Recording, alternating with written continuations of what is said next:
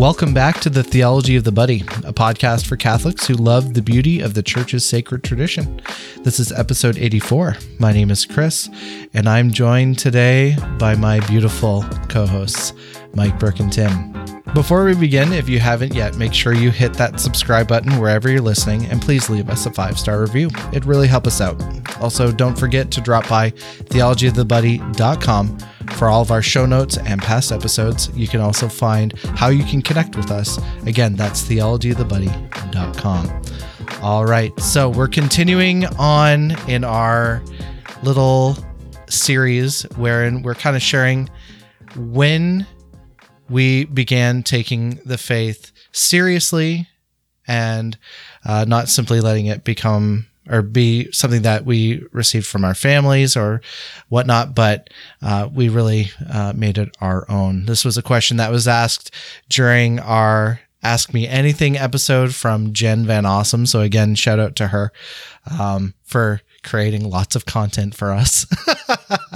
So today we're going to be talking with Brooke about her story and how she really started to take the faith seriously. But before we do, how you guys doing? What's up?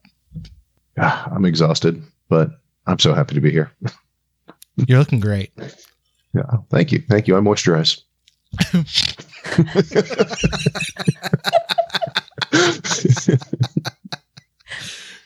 How's the Strauss house? Well, pretty good. We finished the homeschool year today. Yes. Last All day done. of school. Congrats. And Evie got her end of the year reward, like for working hard at school. Do you know what she got? She got Pokemon Legends, and she basically just would not stop. She was just so happy. She hadn't even played the game, and she was just so unbelievably happy. Yeah. She's amazing. wanted this game for months. Yeah. Months. So the fact that she finally had it, she's like, I can't believe it. I can't believe I'm actually going to play. I'm so excited. I'm going to catch all the Pokemon. She's 6. So this was like a big deal. So what Now, platform granted, is this game on? We have it on Switch. Okay. Yeah. Now, I'll be honest. Sometimes I couldn't quite distinguish who was more excited, Evie or Dad. But, you know. Have any of you seen that meme where it's like grown men when Bug Simulator 3000 comes out? It's just like all these excited meme faces. Guys like, oh! That's kind of like me because as a child, I played a lot of Pokemon. It's embarrassing. I shouldn't admit that publicly. But I'm just like, the amount of nostalgia in a Pokemon game is a lot. Yeah. And yeah, I also got to see Chris and Julie, Baby John and Baby Therese on Tuesday because I turned 31. So old. Grandma. I'm not old. Not old. I'm in my prime. I'm still in my early 30s. Not my mid 30s yet. Early 30s. Can we talk? And I look it too. I know that Evie made a huge accomplishment, but something else needs to be acknowledged too. There was something that happened this past week for you, Brooke, that is monumental. Would you care to share? Do you know what I'm talking about? I didn't cook. I didn't cook a meal. Well, that's one thing. Yes. Is that it? But no. You beat Mike in Halo. I didn't beat him in Halo. I didn't beat him in Halo. I thought you said you did. Honey, you think I could beat him? Okay, here's what it is. She won the bet. I won the bet. I had to beat Mike. I had to kill him 15 times over the course of 3 games. It's very doable. Oh, I mean, maybe low. you wouldn't know how to do that, okay, but I low. do. That's low hanging. Yeah. What? What did you just say? I mean, I could probably beat you a good 30 times over the course of like 3 games. But Let's go. Let's go. Next week. Next I'm coming episode. Live Halo from live Twitch. stream. Yeah. that'd actually be amazing. If only Theology you of the Buddy does Halo. Actually, Oh, this man. episode's over. We were just announcing that we're switching from podcasting to Twitch streaming. Classic Halo games only. Yeah. could- Yeah. Oh man, I'm Um, in. yeah, but that was pretty fun. Yeah. Mike and I just wanted to have fun, and it was great. I What can- did I win? Oh, I got to pick where I got to eat. I can As- actually do this. I've got a webcam coming where I'll be able to do this. We need to have a gaming session. Make it happen. Actually, though, we could do it. I grew up playing like Unreal Tournament and Quake and Doom and Battlefield Nesta. 1942. Bring it. Brooks' dad I was will- really into I will whoop shooters. you guys in Animal Crossing. I will have you know that this week I grew the blue roses in Animal Crossing. Ooh, I have no idea. Oh, I know. No clue what that means. I'm breaking it down with genetics on there. Nerd. Nice. Yeah, Hey, we don't have Animal Crossing yet. I really want it. it's a lot of fun. It will eat so much time though. See, I I don't, could have got, I don't have much time. I could have got Animal Crossing, but I had to buy you D&D stuff for your birthday. So, whoops, my mistake. It's really expensive right now still. I'm still Oh, waiting is for it? that price drop. It's not going to happen. Mm. It's not. It probably won't. I've heard a rumor that Mike has another birthday coming up here in August. Yeah. Unlike Brooke, I am Yeah. going to be in my mid 30s. The Yeah. Ides of August. Mm-hmm. Yeah. You're 35. Yeah. Wait, isn't that around your birthday too, Tim? Yeah. We are a day apart. I'm August 14th. He's August 15th. Right. Yeah. Tim's birthday is in the Strauss birthday week, where 3 out of the 4 of us Yes. have birthdays. So are Yep. you in the? I guess you'd be in the octave of Tim. It's not Strauss birthday week. It's actually Tim birthday week. We are all in the octave of Evangeline. She's the Mm. first. Mm. Season of Ordinary Tim. Nothing ordinary. We don't even have that. Ask anybody that knows me. Oh. There's nothing ordinary. There's nothing ordinary. Yeah. Yeah, but Sundays after Tim just doesn't have the same ring to it. Sundays after Tim. Oh, man. Tide. It's Tim Tide. All right. So, Let me die and have about Chris? 300 years, and this could happen. It could. Patron saint of face melting metal. Nice. I'm down. Chris, Yes. I was going to say, what's new with you? Is anything new with you? Anything fun, exciting, interesting? Nope. Start my new job on Monday. That's about it. Very exciting. Woo. That's about it. I have an icebreaker, by the way. Okay. Icebreakers. Okay, so Chris, you shared with us when we saw you on Tuesday a little bit of your truth left standing and a little bit of the cringy stuff. Oh no. Right? Yes. Don't reveal that publicly. No, I'm not. But I really Spilling wanted to ask- tea. Don't tell people to search for Truth Left Standing in the Wayback Machine. Okay, so today's icebreaker question of the day is, what is the worst style choice you ever made? This could include hair, Ball cut. outfits, or I don't know. Yep. Wait, you bowl I had cut? a- How old were you? Yep. Like 5th grade. It was. Okay. I had like neon pink and yellow and green pants. This was the age Classic. of Vanilla Ice. Mm. It was not a good time. And I had a carrot top red bowl cut. Can you share a pic with us sometime, please? Thank God in heaven Thank you. There is no pictures. They didn't have cameras back then? Oh, man. No, they hadn't been invented yet. Right. Did you know that mathematically you're getting older than I am faster? Because in this next year, I'm only going to live like 1/42nd of my life, but you're going to live, what is it, 1/31st? Oh. Yeah. I'm an art major. I can draw numbers. Yeah. Seems like an abuse of statistics. Okay, Mike, worst style choice. I had a pretty bad goatee. It's not that terrible. Chris, was it terrible? No.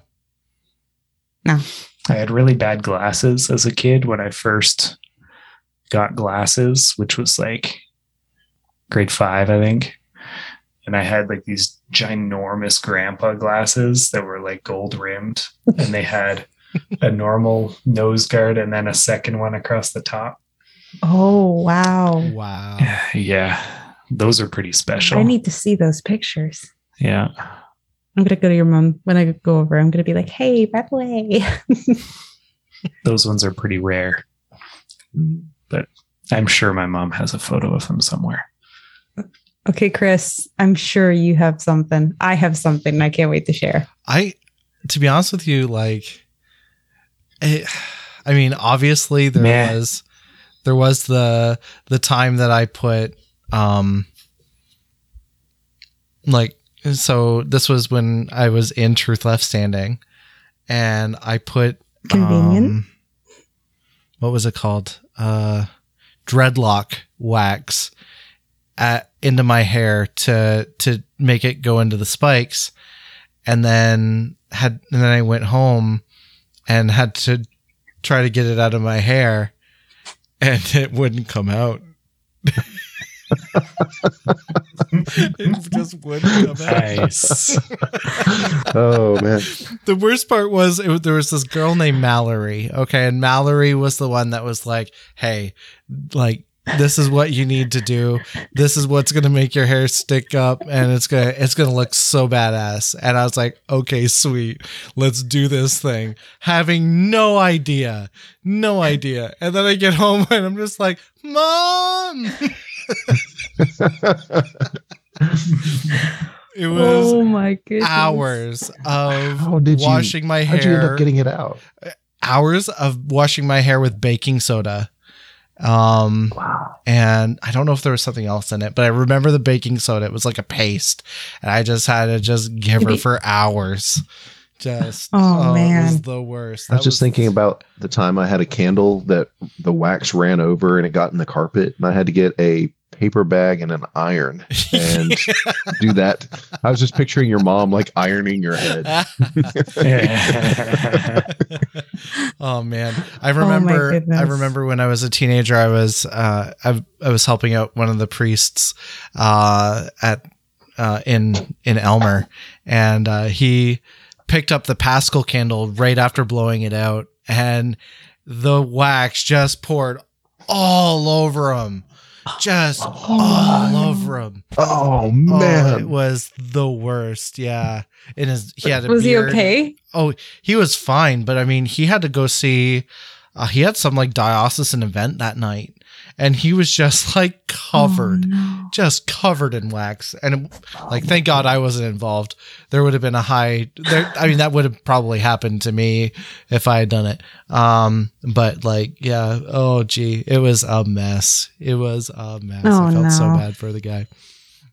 Yeah. Okay, guys. So cool icebreaker. When I was in high school, I kind of went for a bit of a phase. Like, I like to wear heavy metal goth clothes. Okay. And so in high school, my mom bought me this really long skirt. So it went all the way down to my ankles. It was like a denim fabric. It had zippers all over it. And it had like chain suspenders that hung around the sides and huge pockets. And I just thought I was the coolest kid ever. Okay. Well, into university, I was still wearing this skirt because I was like, I don't want to get rid of it. I still think it's kind of cool. Okay.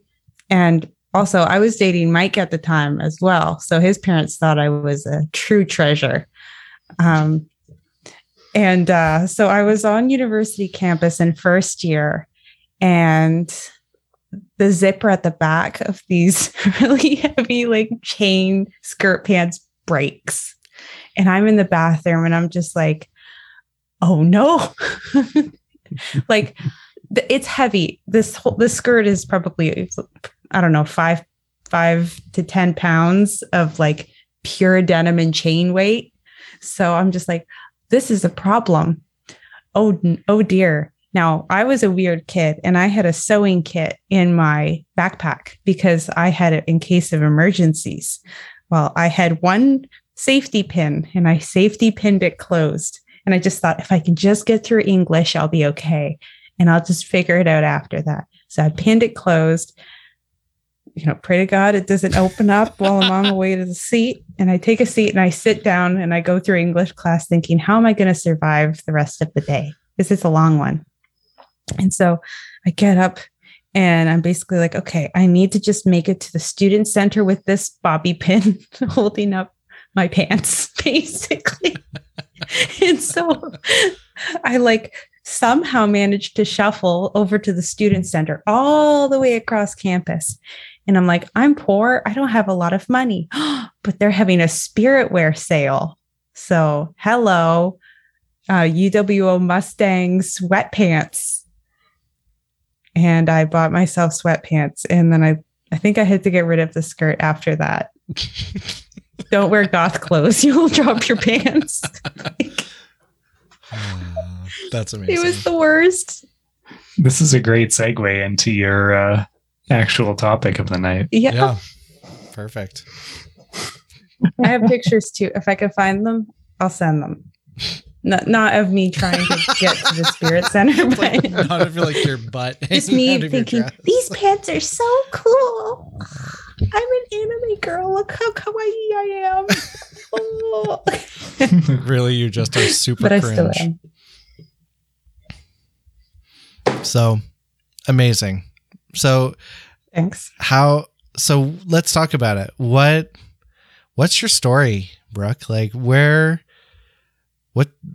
did your faith kind of become your own and you started taking it for realsies? Oh, right there in that moment, walking across campus, praying that my pants wouldn't fall down. You've never it's prayed not so hard. I did really. I was just like, please, I don't want to scandalize anybody. I don't want to. Why did I wear these pants? Okay. So I grew up in a fairly, a very similar family life to Mike, I guess, except my mom was the one that was taking us to mass. My dad wasn't practicing at the time. And it was basically just mom taking us kids. We always sat with my grandma and my aunts. And I grew up with Sunday mass being kind of it was a family thing. We always went. And after mass, we would always get breakfast together, have breakfast at somebody else's house. And, it was great. But as we got older, we got kind of sick of it. We got bored and we were not really invested too much in Catholicism. Let alone I had almost no catechesis, which looking back kind of sucks. And it really wasn't until I hit grade 7, 8, just before confirmation, that I was like, well, if I'm going to get confirmed, then, I should make sure I actually want to. But even then I was even thinking, this isn't quite right.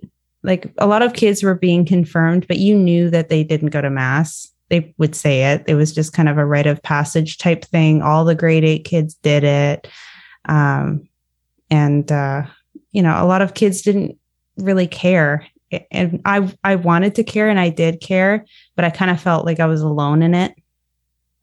I put in a lot of effort to, at the time, discern who I wanted my confirmation saint to be. And I was looking forward to it.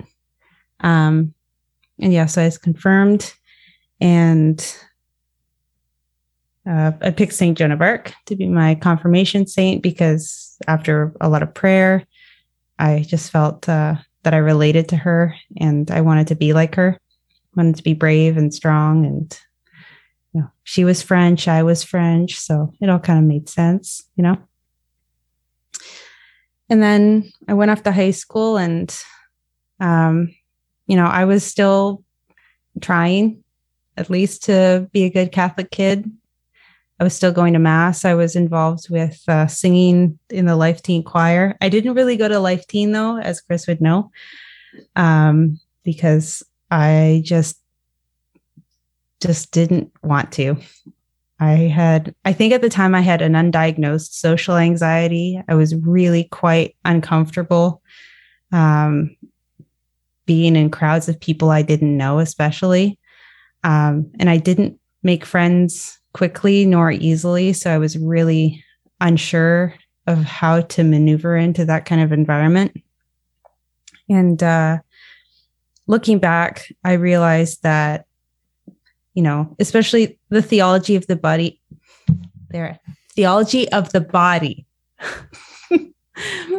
like the concept of chastity and purity, I didn't have a name for it. It wasn't until university that I knew this was like, oh, these are basic things about theology of the body. So those concepts just kind of naturally resonated in my heart. And once I went off to university and very coincidentally started talking to Mike, where it was like, oh, people actually talk about Catholicism, like young people. And we were able to relatively young. I know we were young. I was young. But we were able to share our stories and our struggles. And I really didn't quite have a full understanding of things like Eucharistic adoration or the importance of confession or anything like that until Mike and I started talking more, and I saw how important the faith was to Mike, and how active he was in his parish and his Catholic community. And I was like, oh, this is actually important. I wonder why. And I was able to ask him questions and he would share stuff with me, and I always thought that was cool, even though I was way less cool and he was interested. So I was just invited into this friendship where Mike wanted to share with me things about Catholicism openly. Because I'd been in Catholicism, but I had no idea really what it was in its fullness. Do you remember around that time reading that book about Pope Benedict's encyclical? I read The Love That Satisfies. Yeah. Yeah. That was, I think, a Christopher West book about Pope Benedict's encyclicals on love. I still like it. That's still a great book for me. It was still such an important book for me, especially because it was like, it tied in something that, like the concepts of chastity with the devotion to the Eucharist. And it was just like, everything makes sense now. It was like a huge light bulb, just like turned on in my brain, and it just kind of exploded. I never strayed away from Catholicism, even from high school through university. I was still going to mass every Sunday. I was still doing that, and I still wanted to be a part of a community, but I was also kind of unsure of how to feel welcome and safe in one. Like Life Teen was still there for a long time. And I just couldn't get there. And then, so I don't feel like I ever walked away from it. I just didn't really have the most full, amazing, devout experience of it growing up. yeah, so when Mike and I were dating, we kind of made it a priority to pray together and put our spiritual health and welfare first and foremost in our relationship as we were discerning. You know, we made it a pretty common thing to go to confession and adoration. And I started hanging out with these couple of noobs. I think the names were, I don't know, Christine and Julian or something like that. It's Chris and Julie. Just clarifying.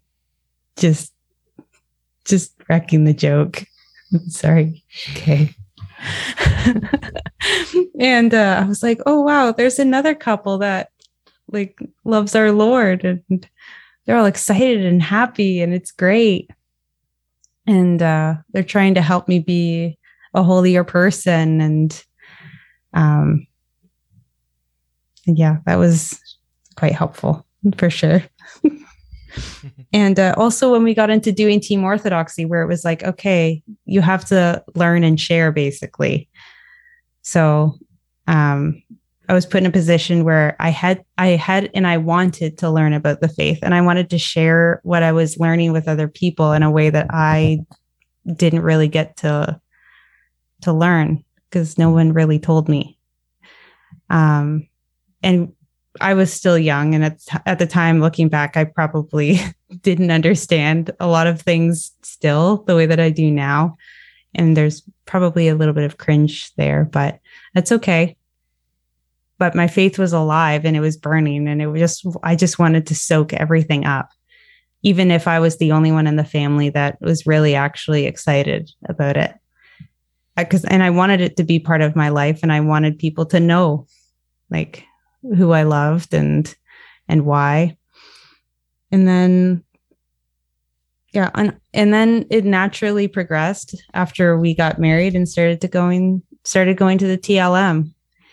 You know, my understanding of marriage was different than my family's example, I guess, especially for Catholic marriage. And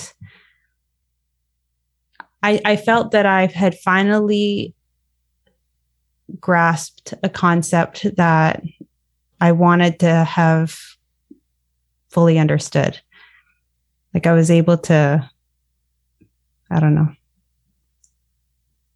how to word this. Is it like you found something you were looking for? Yeah, that's exactly it. The pearl of great price. Yeah, it was like, oh, so now things start making sense. And then, you know, you go through the struggles of parenthood and whatnot. And at the time, we were still going to the Novus Ordo. But we were at a really solid parish and amazing priest and amazing community. And, you know, similar to Mike's story, obviously, you know, Anya was a huge factor in that. And going to the Rosary group was a weekly thing. So we were part of a young Catholic community, basically. And then when we moved into the TLM, it just blossomed even more. Like my faith just grew exponentially into ways that I don't think I would have even have fully comprehended when I was younger. Like there's a different, I don't want to say a different rite, but kind of. Wait, there are rites in Catholicism? I didn't know there were rites in Catholicism until, I don't know, probably when we were dating. And that's coming from someone that had been a Catholic for almost 20 years, right from the cradle. Didn't know there were other rites. I'm pretty sure my parents still don't understand what a different rite is in the church. But it's so cool. I love it. Even though we told them multiple times about going to Eastern Rite liturgies, I don't think they understand what that is. Yeah. Can I ask a quick question, Brooke? So you said that you had grown in your faith so much, you know, following, you know, getting into a relationship with Mike. And then, obviously getting married and being in that beautiful community. But then you said the traditional Latin Mass really helped your faith to blossom. What does that mean for you? For me, it meant being in an environment where you knew everyone was praying. Like there was a peace there, there was a quiet there, and everyone was there trying to be fully present to our Lord. It's not in one where your attention is being pulled away to your neighbor or, to singing a responsorial psalm or something like that, or I don't know, dancing and clapping. Like everyone was there praying. Everyone was there to adore. Everyone was there to worship. And you could see it and you could feel it. And it was so different to be in that environment. So how has that impacted your faith in terms of like your day-to-day life? Like has it affected the way you pray? Has it affected the way you approach like your day-to-day life? Like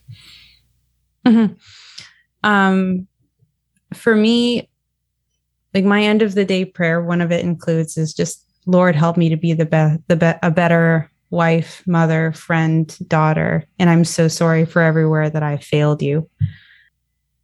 And I think that comes from me having a sense of humility, being in the presence of our Lord at Mass, like recognizing that we are at Calvary when we're there.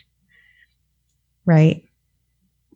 And so there's a deep sense of humility, and I don't know. I'm always trying to acknowledge how I failed and pray that I can do better. That's awesome. Does that make sense? Does that answer the question? Yeah, I think so. Okay. Yeah. So how has it impacted your marriage as a whole? Like I would say your faith in general. How has that kind of formed and transformed your marriage as it is today? I would say our priorities, like our priorities on a day-to-day basis revolve around us having time as a family, and and for us to have time as a family to pray. Mike and I know that every day we have to make sure that we pray our rosary with our kids, ideally. And that does happen probably 99.9% of the time that we pray our rosary with our kids. But the spiritual welfare of our children and of each other is monumental. I think we had like all these things were there kind of in the early days too. Mm-hmm. But it is a little bit difficult to put a finger on like exactly how it developed. It's just like certain things deepen, right? Mm-hmm. Like we always had a sense that we needed to pray as a family. But when did we actually commit to praying the rosary as a family every single day? It was probably 2 to 3 years ago. Yeah. But it's stuck that way. During the TLM days, for sure. Mm-hmm. I have this thing that I do with my mom, and every morning I call her. Every morning I call and I chat with her while she's having her morning cup of coffee because it's important. And I was saying to Mike, like every day I call my other mom, Our Lady, because I made a promise to her that I would. And I want my kids to call Our Lady every day. And maybe they'll call me too when I'm old. Sorry, Mom, you're not old. Yes, she is. She's not though. Mike, in your experience, I think this would be kind of an interesting question. How have you seen Brooke grow in her faith over the course of your time together? I'm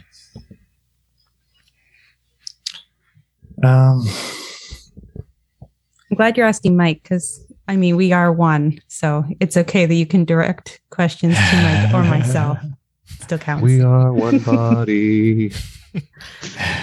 Stop it. Who invited him on the podcast?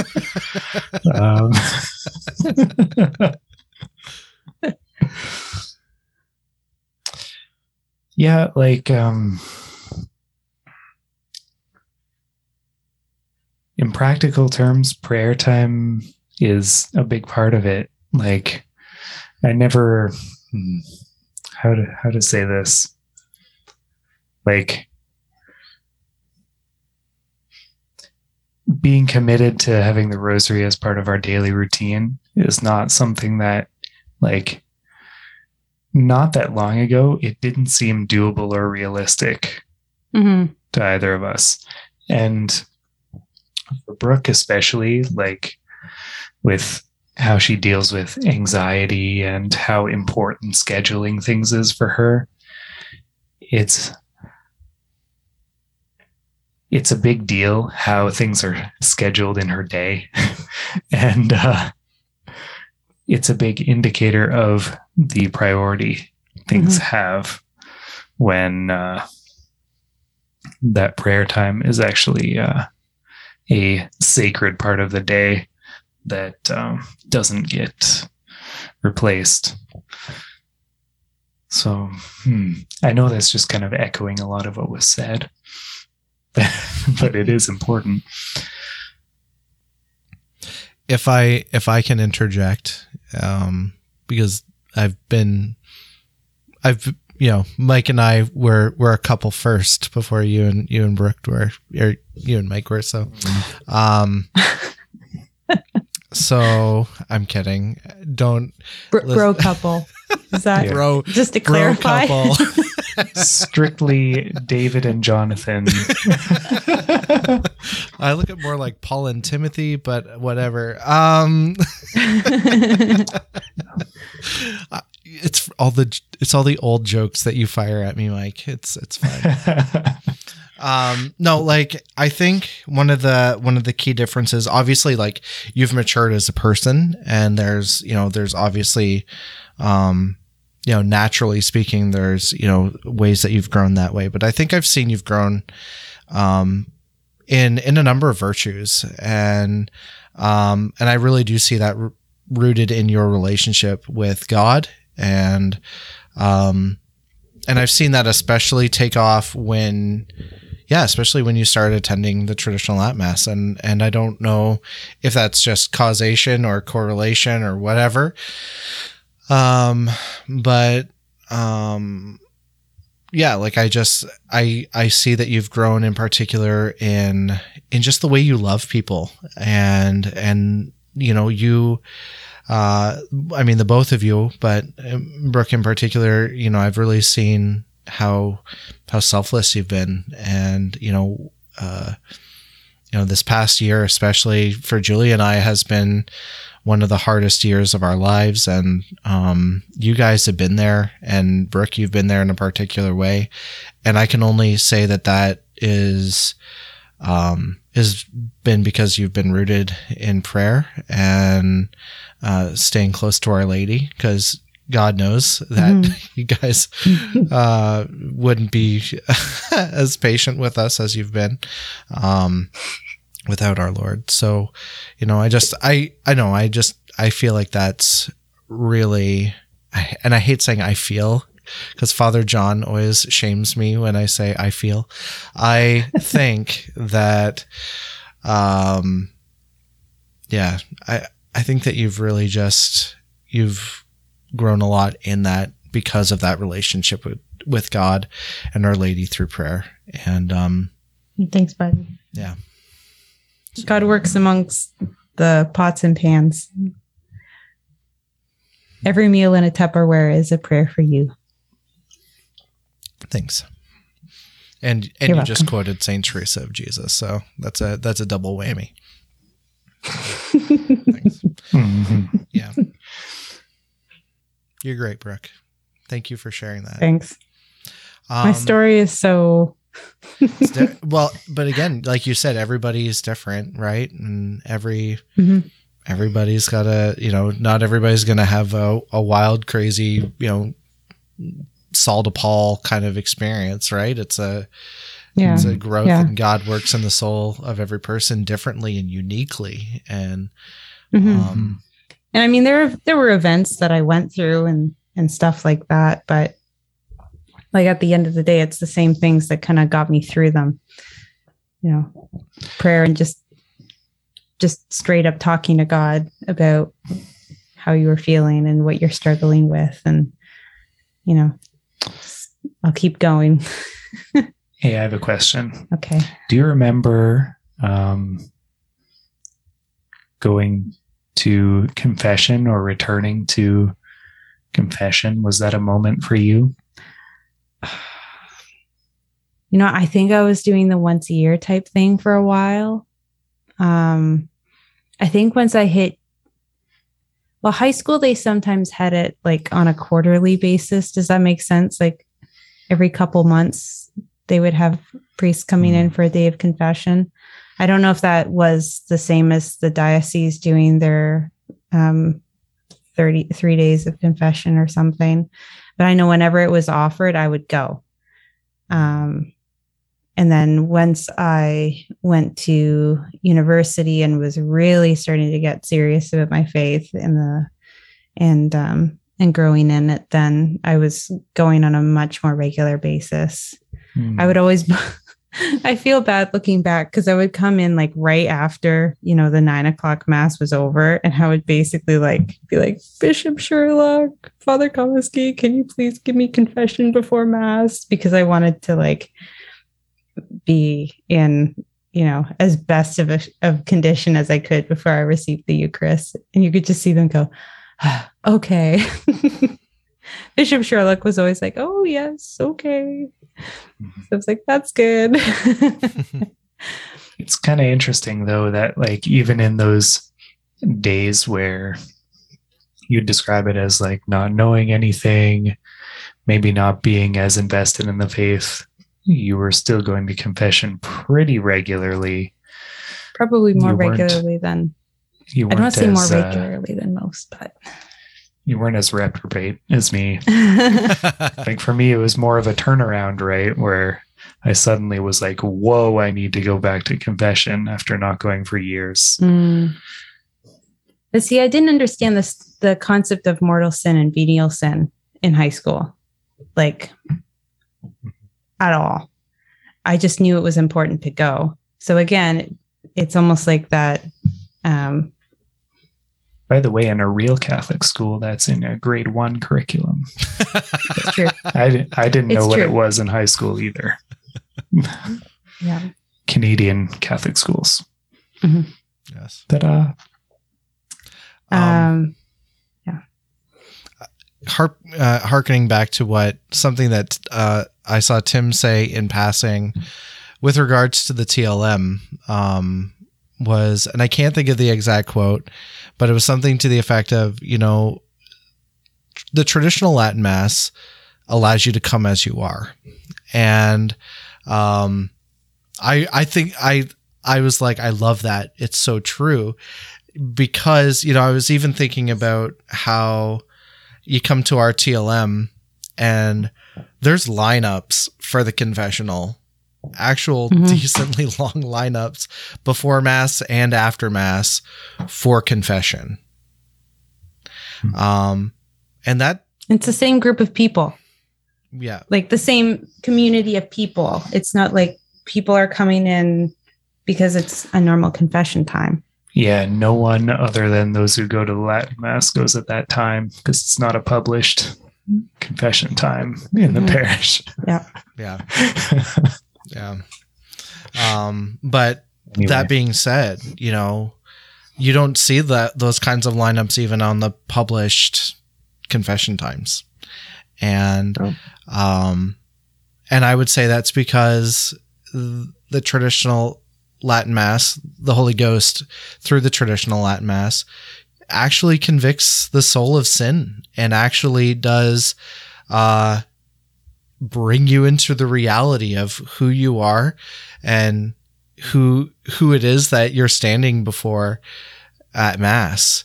You know, it with I don't know if this is your experience, but you know, definitely with mine, there was always this I'm okay, you're okay kind of experience. And, and that's kind of, I would say that's a little bit of a broad strokes, because certainly that wasn't the case in every parish or whatnot. But I mean, in the normal Novus Ordo experience, that was the case. And nobody cared about confession. Nobody really,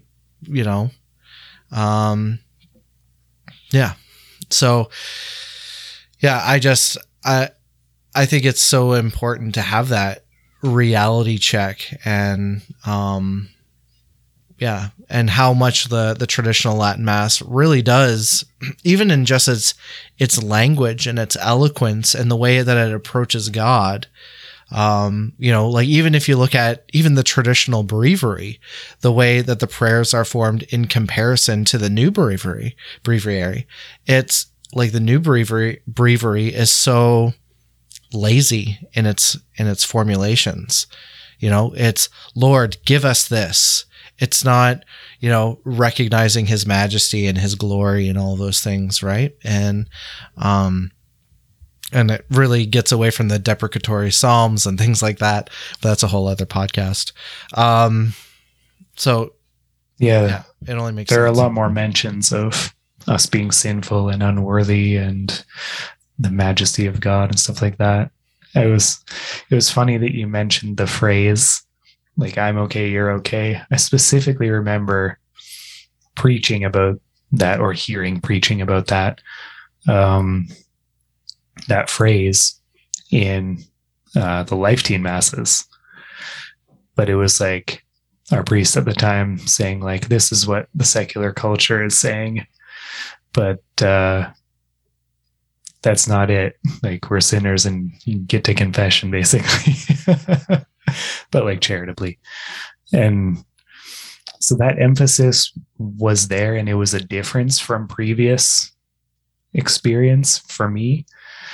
It was like faith was actually being taken seriously a bit, even in the Novus Ordo. And that was like bringing me back, right? Like, I was able to come back to confession. But there's a further level of maybe, I don't know, exactness or commitment to that, I think, in the traditional community, though, like, where, it's almost like kind of leveling. I don't know. It's not like being on a different level, but it's more like you have a better example around you, if that makes any sense. It's like you're looking at, okay, maybe this is how I'll describe it. Like, in that Life Teen parish, there's a temptation to be like, I go to confession, therefore I'm an above average Catholic because most people are not going. But when you go to the traditional Mass, everyone's going to confession. Everyone's going regularly. Everyone's going at least once a month. And so it kind of makes you realize, oh, I'm actually not special. I'm not super holy. I'm just maybe doing what I should, but I should still press on and still like attack my sin and still like strive. Strive to be better, because I'm still, imperfect in any number of ways. And another, it took me a while to get there. And another benefit too is like let's say, for example, you want to stay behind and not go to communion because you don't feel like you're either in a state of grace or you're not prepared properly or whatever the multiplicity of reasons are for not going to receive Holy Communion.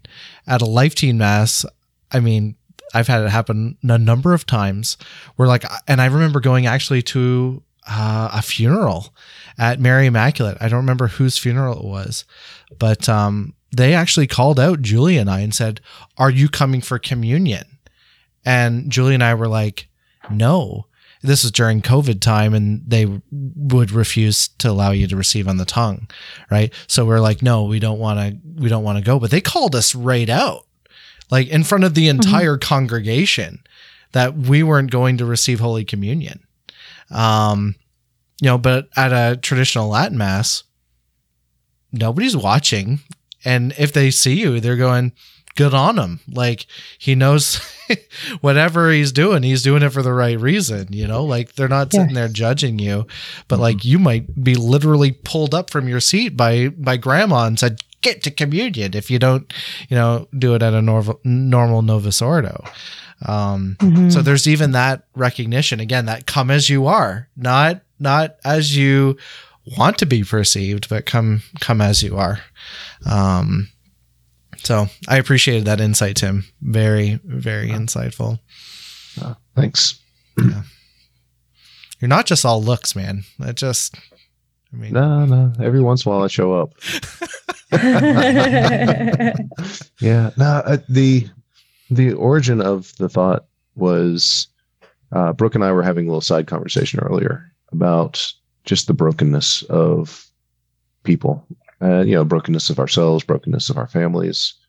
And it struck me that is really one of the strongest areas for one of the strongest arguments for the traditional Latin Mass is that you come in, and in a lot of ways, it's like adoration, where you come in and there's no rubrics for the laity. You come, you pray, you observe, you bear witness, you worship.